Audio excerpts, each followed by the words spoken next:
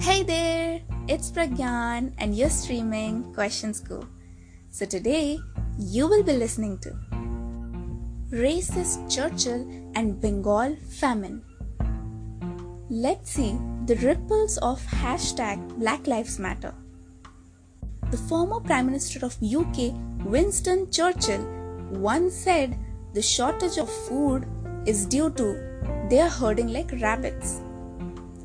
This was a seed to hatred which has the outcome fruit now that when we as a human has to be united but are fighting against racism. So what actually happened? After the incident of killing of George Floyd, things got raged about racism not only in the USA but its effect has come all over the world, in which Washington DC public showed rage against racism, in which Winston Churchill's statue was painted with hate speech of "he is racist." But as everybody has different point of views, many people criticized whereas many supported. From UK, most importantly for them was a lack of knowledge about this particular thing, like Chinese people now in China. Now, how can we term this thing to Britishers? Well, in UK, during the 1940s, the only hero for this citizen was Winston Churchill, as he was the one who brought British from the devastating loss and kept the dignity of the country. With the sacrifice of 360,000 people in war made Nazis kneel at the end of the war. It's what Britishers have been taught in the history.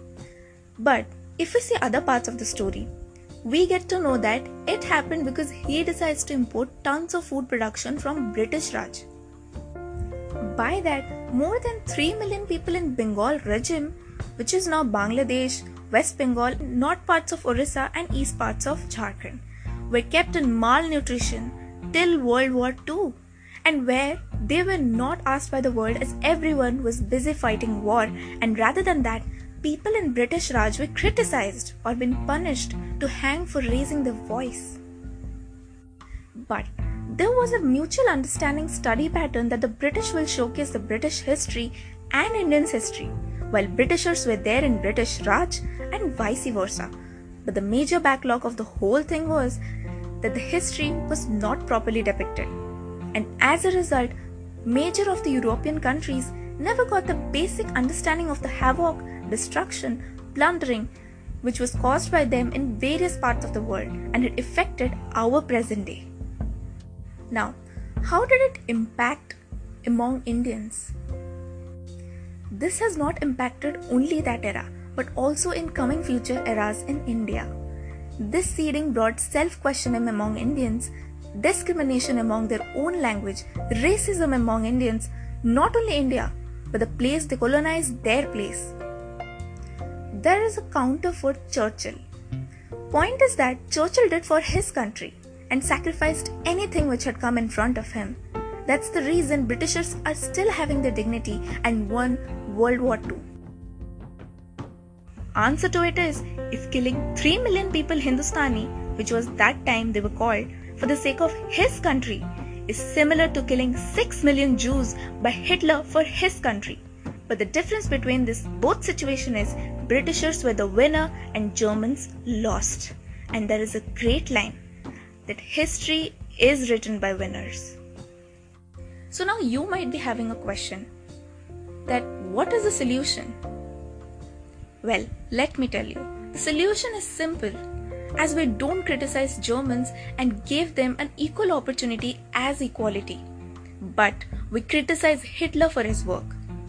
The same must go with Churchill's work to be condemned by their own people, but by giving equality to every citizen in this world. And we are saying this as now things have gone globally. And those who are discriminated from decades must be given equity according to one's income by the government. Like for example, Native American in the USA must get some reservation or help by the government, as same as Australian did to their native citizens. Let me tell you an interesting thing.